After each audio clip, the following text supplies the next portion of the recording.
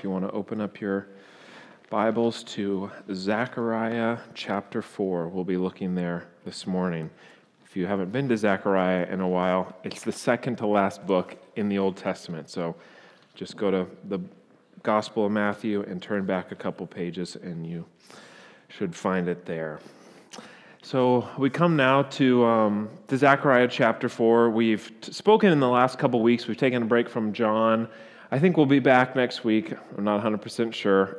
But we've taken a break from John to look at some things. A couple weeks ago, we looked at what happens when God's people gather together to worship, why that's so important as a church that we gather together, that we worship God, why we do what we do. We talked about the liberty of conscience, and Zach last week spoke about seeing Christ in all the scriptures. And in many ways, we're kind of applying all those things this morning, or hopefully we will, as we look to this great book and great chapter of God's Word. Now, if you haven't read Zechariah recently, it's often referred to as the sort of book of Revelation in the Old Testament. And the reason for that is because there's many strange and interesting visions that are given to the prophet Zechariah, similarly to what is given to John in the book of Revelations. Strange and particular imagery. There's this vision of a flying scroll. There's a vision of a woman in a basket. Okay, there's these kind of strange images that we see in the book of Zechariah. And if we're honest, I think whether we're reading Zechariah or reading the book of Revelation, maybe Daniel, these strange visions can kind of trip us up a little bit because we don't know what is going on. We don't know how we're supposed to interpret it. Sadly, in our day, we're kind of taught to interpret it very wrongly, very literally, and so we're left thinking, how do I understand this passage? How does this apply to me, and what's the significance of this? And so the strangeness of these kind of visions leads to confusion for God's people. We're confused. We don't know what this passage is about, and so it leads to confusion. But my goal this morning is to show us that these strange and peculiar visions are not meant to lead God's people to confusion. They're actually meant to bring us great comfort and confidence in what God is doing through His church.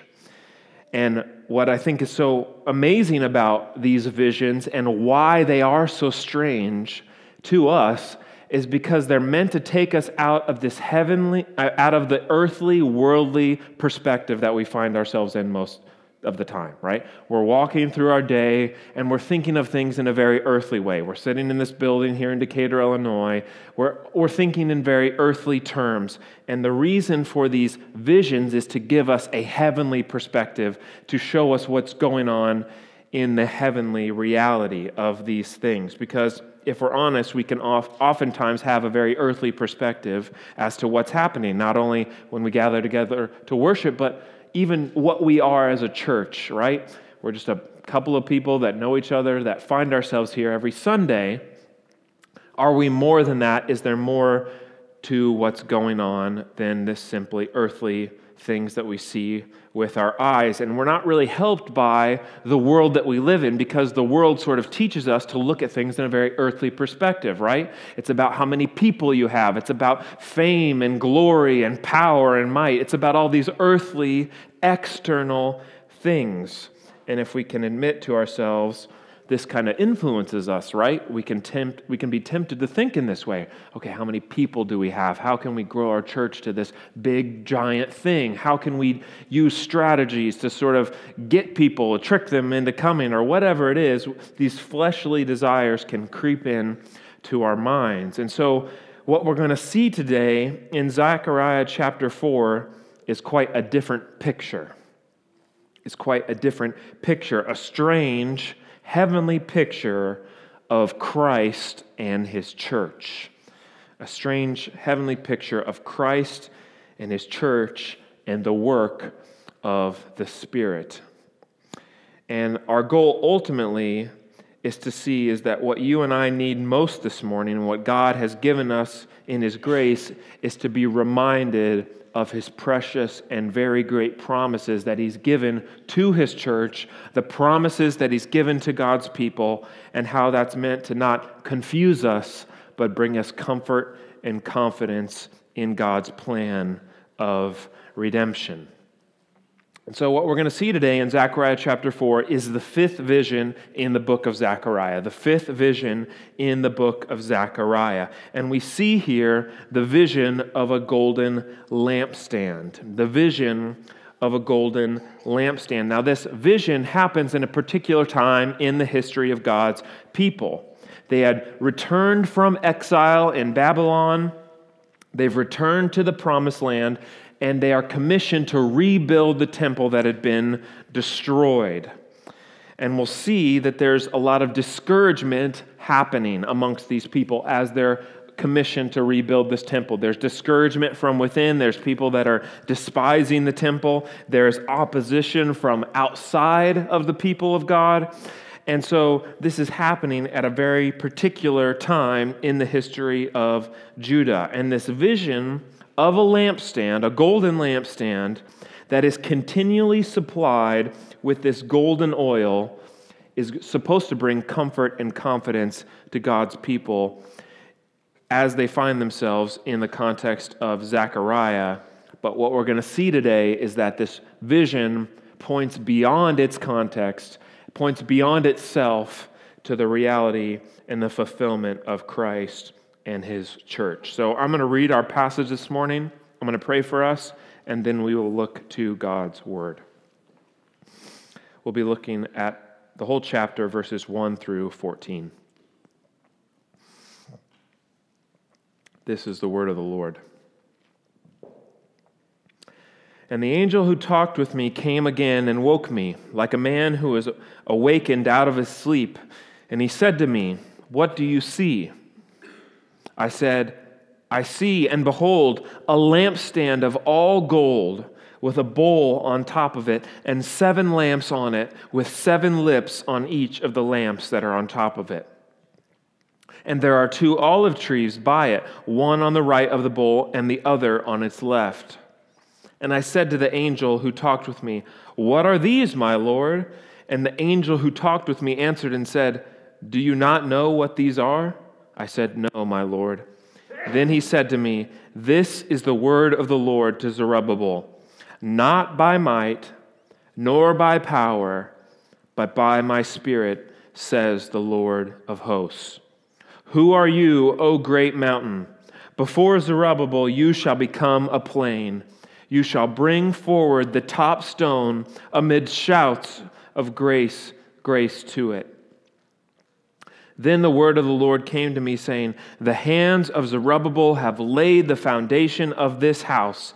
His hands shall also complete it. Then you will know that the Lord of hosts has sent me to you. For whoever has despised the day of small things shall rejoice and shall see the plumb line in the hand of Zerubbabel. These 7 are the eyes of the Lord, which reigns through the whole earth." And then I said to him, "What are these 2 olive trees on the right and the left of the lampstand?" And a second time I answered and said to him, "What are these 2 branches of the olive trees, which are beside the 2 golden pipes, from which the golden oil is poured out?" And he said to me, "Do you not know what these are?" I said, "No, my Lord." Then he said, "These are the 2 anointed ones who stand by the Lord of the whole earth." Let's pray this morning. Heavenly Father, we come before you this morning trusting and relying on your grace. Your grace not only in sustaining us, in preserving us by your providence, upholding us every moment of every day, every breath, every beat of our heart, but your grace in giving us Christ and your word and your Spirit, by which we come to not only know and understand our sin, but our need for a Savior and the redemption that is found only in the person and work of Christ. This morning we pray that you would strengthen us, that you would illumine our eyes, the eyes of our hearts, open our ears, that we might hear the word of the Lord this morning to your people.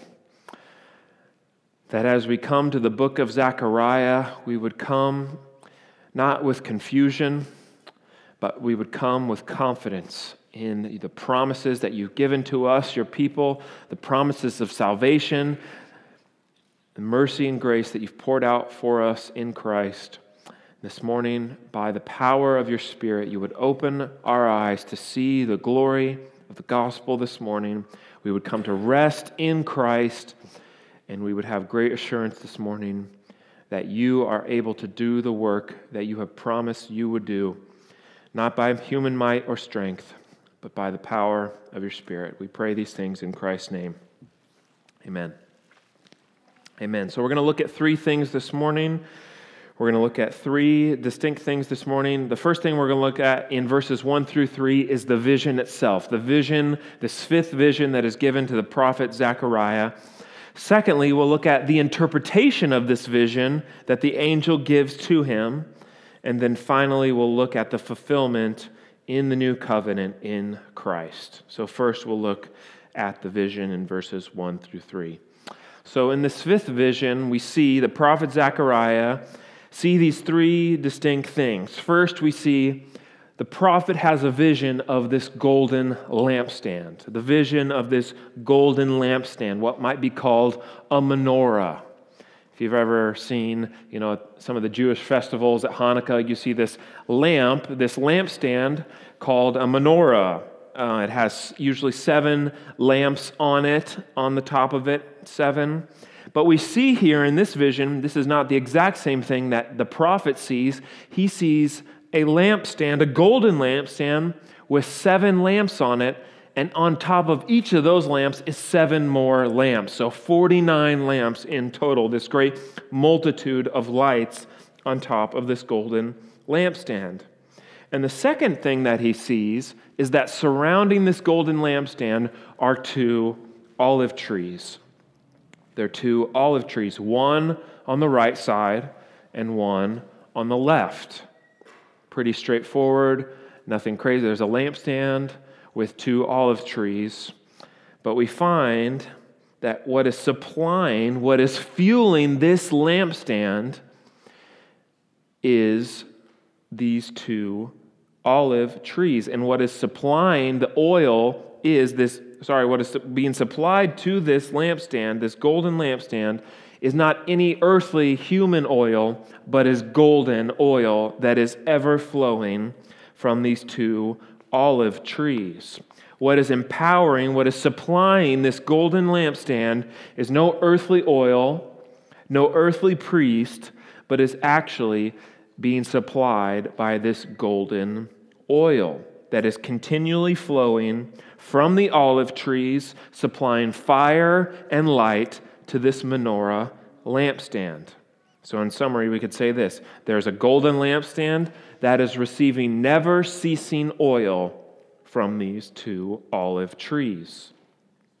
Now, this might not be strange to us, but the truth is that normally it would be a priest that supplied the oil to this lampstand, right? That's the way it was set up in the Old Testament. The priest would come and supply the oil for the lampstand. And this oil had to be continually refilled. If any of you have ever had like an oil burning lamp or something, right? You put the oil in, the fire burns the oil out, and it needs to be refilled continually. But what makes this vision so unique and so particular is that we see that these olive trees are supplying the oil to this lampstand, and that this oil never runs out. It doesn't need to be resupplied. It doesn't need to be restocked. It is ever-flowing oil. This is the vision of Zechariah chapter 4. But what makes this vision even more strange, even more particular, is that this interpretation that the angel gives seems totally disconnected from the vision that is given. So the vision is given in verses 1 through 3, and in the remaining verses, the angel gives the interpretation for this vision. This brings us to our second point this morning, the interpretation. It's pretty funny, several times in this in this account, the angel asks Zechariah, "Do you know what these are?" And he says, "No." Right? If you've ever felt that way when you're reading through the book of Revelation or Zechariah, what is this? I don't know. Okay? So we can identify with Zechariah here. He says, "No, Lord, I don't know what these are." But we see in verses 4 and following the interpretation that the angel gives is strange because it seems disconnected from what we just saw. We saw a vision of trees, an oil, and a lampstand. But the angel gives the interpretation of this vision, and he says that this vision is actually concerning a house or a temple that is built by this servant of the Lord named Zerubbabel. This servant of the Lord, this son or offspring of David, he was kind of a governor of the people of Judah, and he is going to build this temple, this house of the Lord. And even though this work appears very small and insignificant, it is not to be despised, it's not to be looked down upon, because it is being supplied continually by the power of the Spirit. It is being continually supplied by the power of the Spirit. Now, this is usually where we get a little bit lost and confused. What is going on? What is this lampstand pictured by these two olive trees? Who is Zerubbabel? Okay, who is this guy? What is this mountain? What is this strange oil that's being pictured? Where's this oil from? There's all these questions that come into our mind, but as we interpret these visions, as well as all the visions in the Holy Scripture, it's important that we zoom out and look at all of Scripture. And I think what we'll see as we do that is that this strange vision comes into singular focus. This strange vision comes into very clear focus. That as we look at the history of the people of Zechariah's day, we see that the people of Judah had just come out of exile. They had just been exiled in the land of Babylon, and they are coming out of exile. They're returning to the promised land, and they are commissioned to rebuild the temple that had been destroyed. This dwelling place of God on the earth had been destroyed. They've been in exile, and they've been commissioned to rebuild this temple. Zerubbabel himself has been commissioned to do this work of temple building. And you can read about this in the book of Ezra, this work of rebuilding the temple. But we see that there's opposition. There's opposition externally and internally, from without of the people of God and also from within. There's opposition, there's adversaries that are surrounding the people that are tempting them to trying to thwart the plan of this temple building. There's all this opposition to this work. There's adversaries that are seeking to undermine this temple building project. So that's the external opposition, but there's also internal opposition. There's discouragement from the people that when the foundations of the temple are built, the people that had seen the former glorious temple of Solomon end up weeping because they see how much smaller this new temple is, and so they're tempted to despise the size of this temple. So there's discouragement within the people, there's discouragement without. And so this vision that we read about, given by the prophet Zechariah, is meant to bring the people comfort and confidence in this temple building project, that even though it will appear small, God will empower his servant Zerubbabel to build the temple of the Lord, pictured as a lampstand, that it will not be done by human might or human strength or human effort, but by the power of the Spirit. And even though there is great opposition that's pictured in our text as this great mountain of opposition that seeks to thwart and undermine this temple building, God's temple lampstand will be completed. It will be a light to the nations, and it will be supplied continually by the oil of the Spirit. Now, if you listened to Zach's sermon last week, hopefully we're already starting to see how this picture, this vision in the book of Zechariah points beyond itself to something higher and greater than this earthly temple building project. That this vision points beyond itself from the shadow of the Old Testament to the substance in the New. That while this vision would have brought great comfort to the people of God at the earthly level, we see that this vision points beyond the type, beyond the shadows, to the fulfillment in Christ in the new covenant. And that brings us to our third point this morning, the fulfillment in the new covenant in Christ. The fulfillment in the new covenant in Christ. That what was pictured by Zechariah is fulfilled in the person and work of Christ and his church. That what was pictured in this fifth vision in the golden lampstand is fulfilled in the person and work of Christ and his church. That Christ himself is the fulfillment of Zechariah's vision. What do I mean? That when you come to the New Testament, we see that Christ has come as the incarnate Son of God, the true King, the true servant of the Lord, the builder of God's temple, who was typified by this man, Zerubbabel. That Christ is the one who worked, who conquered the enemies of God's people and completed the temple, the house of the Lord.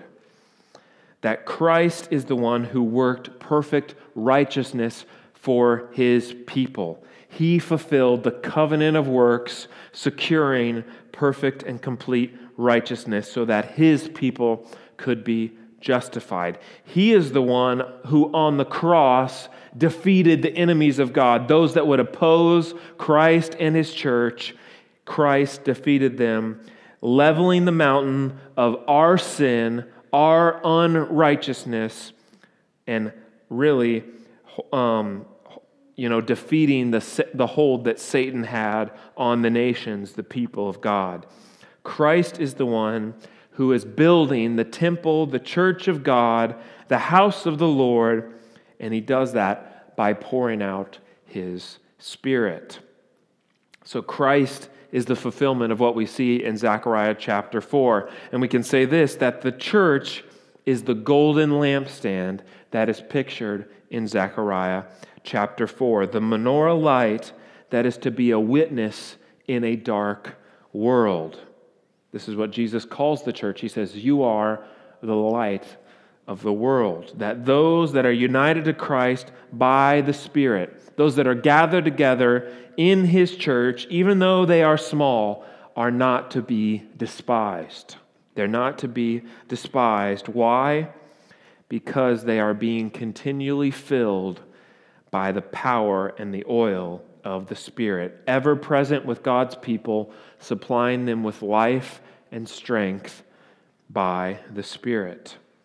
So this vision, we could say this, Christ is the olive tree, the church is the golden lampstand, and the Spirit is the never-ceasing oil supplying life and strength to God's people. This is what we see when we turn to the New Testament.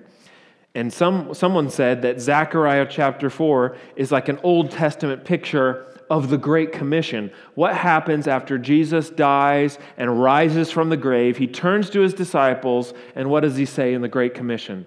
He says, "Go therefore, baptizing them in the name of the Father, Son, and the Holy Spirit, teaching them to observe all that I've commanded, and behold, I am with you always." The ever-present Christ with his people by the power of the Spirit. That Christ, as the resurrected last Adam, has all authority given to him to be able to build the temple of the church, this light to the nations.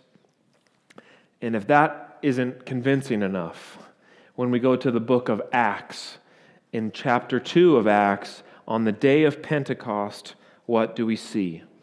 That Christ, as the ascended Lord, he goes into heaven, and what does he do? He pours out His Spirit. He pours out His Spirit on the church. And what appears on the heads of those gathered in the upper room? Tongues as of fire. Tongues as of fire. And we see here that the church itself is the fulfillment of this menorah lampstand. The church itself is the fulfillment of this menorah lampstand, filled and supplied by the oil of the Spirit that's been poured out by Christ.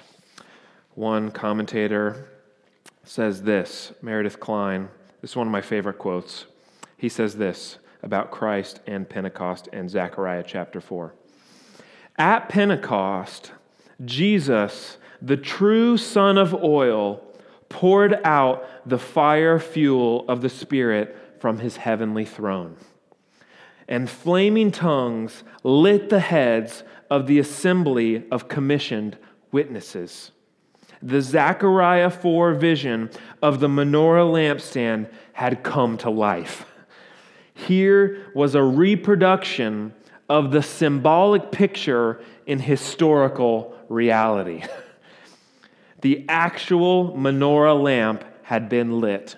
Jesus had inaugurated the church's menorah mission of worldwide witness, testifying to the new covenant in His blood, showing forth His death until He come again. This picture of Zechariah, a lampstand supplied with oil that never ceases, always being lit, is fulfilled in the people of God, the church of God, that are supplied not by earthly oil, not by earthly power, not by earthly strength, but by the oil of the Spirit. And this vision in Pentecost, people always wonder, why is there fire on tops of their heads? They're picturing a lampstand. They're literally this lampstand that is being lit and supplied by the oil of the Spirit, this light of the world that's sustained by the Spirit of God, giving life and strength to God's people. And if you're not even convinced by that, all you have to do is go to the book of Revelation, and it says that the 7 lampstands are the 7 churches. And so we have confirmation from God's word that this is how this vision is to be interpreted. And so as we walk away from Zechariah chapter 4, we see that this is really an Old Testament picture of the Great Commission, that God is going to send His people on this mission of witnessing to what God has done in Christ, and they're going to be supplied on this mission not by their human strength or effort, not by white-knuckling, but by relying on the Spirit of God to complete this Great Commission. The light of the gospel shining to the nations, God's people being saved as they hear the gospel of Christ, the temple of God being built, as we read this morning, living stone by living stone. And so what we need to remember this morning, brothers and sisters, is several things. We need to remember that we are not the ones that build the temple, the house of God, the church of God, the kingdom of God. It is not us who builds the temple, the church of God, but it is Christ. It is Christ who builds the church of God. It is Christ alone who was typified and pictured by Zerubbabel that builds the house, the temple of the Lord. What does verse 9 say in our passage? The hands of Zerubbabel, you could just put Christ in there. The hands of Christ have laid the foundations of this house, and His hands shall also complete it. The work that Christ began will be completed. Christ is the one, symbolically pictured as these 2 olive trees, the divine glory presence of God with His people, the enthroned last Adam that has poured out His Spirit on His church. This is the one that builds the church of God. So the second thing we need to remember this morning is that the temple, this church of God, will not be built by human strength, human might, or human effort, but it will be built by the Spirit of God. This temple won't be built by human strength, human effort, human exertion, but by the Spirit of God. And I think as we think about this, it's important to think of what the church is not built by. What the church is not built by. It is not built by the personality or the efforts of the pastors of the church. I think this is all too common in our day. Someone that has good speaking ability, that can be a charismatic leader, comes in, and that's how the church is built, by someone, by his personality, by his efforts. That's how the church is built. That is not how the church of God is built. Neither is it built by the diligence, the hard work of the people of God, white-knuckling it in order to get as many people as possible into the church. That's not how the church is built, actually. It's not built by social media strategies. It's not built by pragmatic gimmicks that try to get people in and keep them. It is built by the Spirit of God, sustaining His people, effectually calling them to Himself, and preserving them to the end. It is the Spirit of the living God, not by might, not by strength, but by the Spirit, declares the Lord of hosts. The never-ceasing, continual supply of life, strength, and support for God's people. And so this should give us confidence, right? That as God's people, as the church of God, we can't rely on ourselves. We can't rely on our abilities, our efforts to build the house of God. It is dependent. Our dependence is only on the Spirit. Trusting Him that He will do His work sovereignly and providentially. He will work in the house of the Lord, and He will build His church, and the gates of hell won't prevail against it.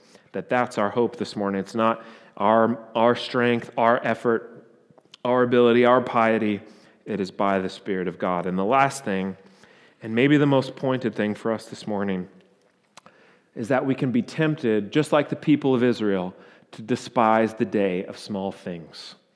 We can be tempted to despise the day of small things. We can look at the size of something. We can be tempted to look at it at an earthly level and say, it's not very big, it's not significant, it's not worth my time, it's not worth this, it's not worth that. It's small, it's just going to pass away. And we can be tempted by this from within the church, right? We can even, all of us in this room can be tempted to despise the size of our church or something like that, but we can be tempted from without, right? We can be tempted by people to say, oh, it's not a big deal, just give this up, give that up, it's not a big deal. But as we look to Zechariah chapter 4, we see that we are not to despise the day of small things, that is what the Lord uses, is small things to overthrow what is powerful and strong in this world. That when our fruit and our labor seems small and insignificant, when we're being faithful to the Lord, but it doesn't feel like there's this great harvest that's being reaped, we can trust His promise. We can trust that we are not to despise the day of small things, that it is the spiritual things, it's the unseen glory of what's going on when God's people come together to worship. The smallest thing, someone coming to faith, the world would look down on that. All of heaven rejoices when someone turns to the Lord. And so we can remember what the prophet Haggai said, who was prophesying during the same time as Zechariah, that the glory of the latter temple will be greater than the glory of the former. The earthly temple will pass away. The earthly house, if we put our hope in this building, it's a great building, but it's not a giant 50,000 person stadium, right? Everything that is earthly will pass away. The size of a building, right? Our human effort, gold, all these things will pass away. But what will not pass away is what Christ has wrought by the Spirit, that the glory of the latter temple, the glory of God's church, the people of God, will not pass away, even though every earthly building will. That the glory of Christ and His church is greater than any earthly temple, any earthly kingdom, any earthly house.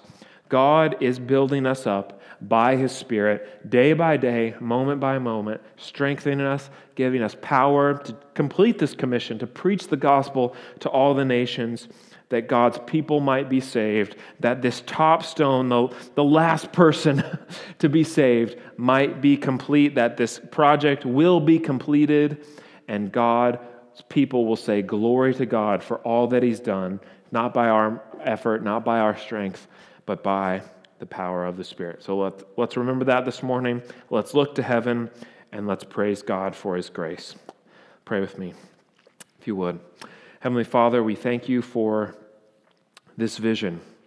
We thank you for the glory of your church, that as we're reminded this morning of what is really going on when we gather together to worship, what is really going on as your church is built, it's not by the strength and might of your people, but by the power of your Spirit.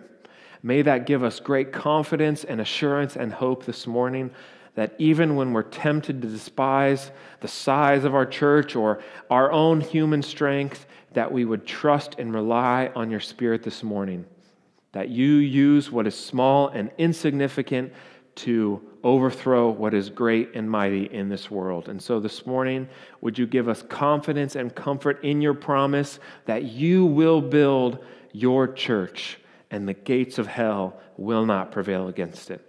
You are present with your people. You are present here with us even now. And may that give us strength as we not only worship you now and today, but as we go about our week seeking to live for you and seeking to glorify you in all that we do. Would you strengthen us by your Spirit this morning, we pray. Amen.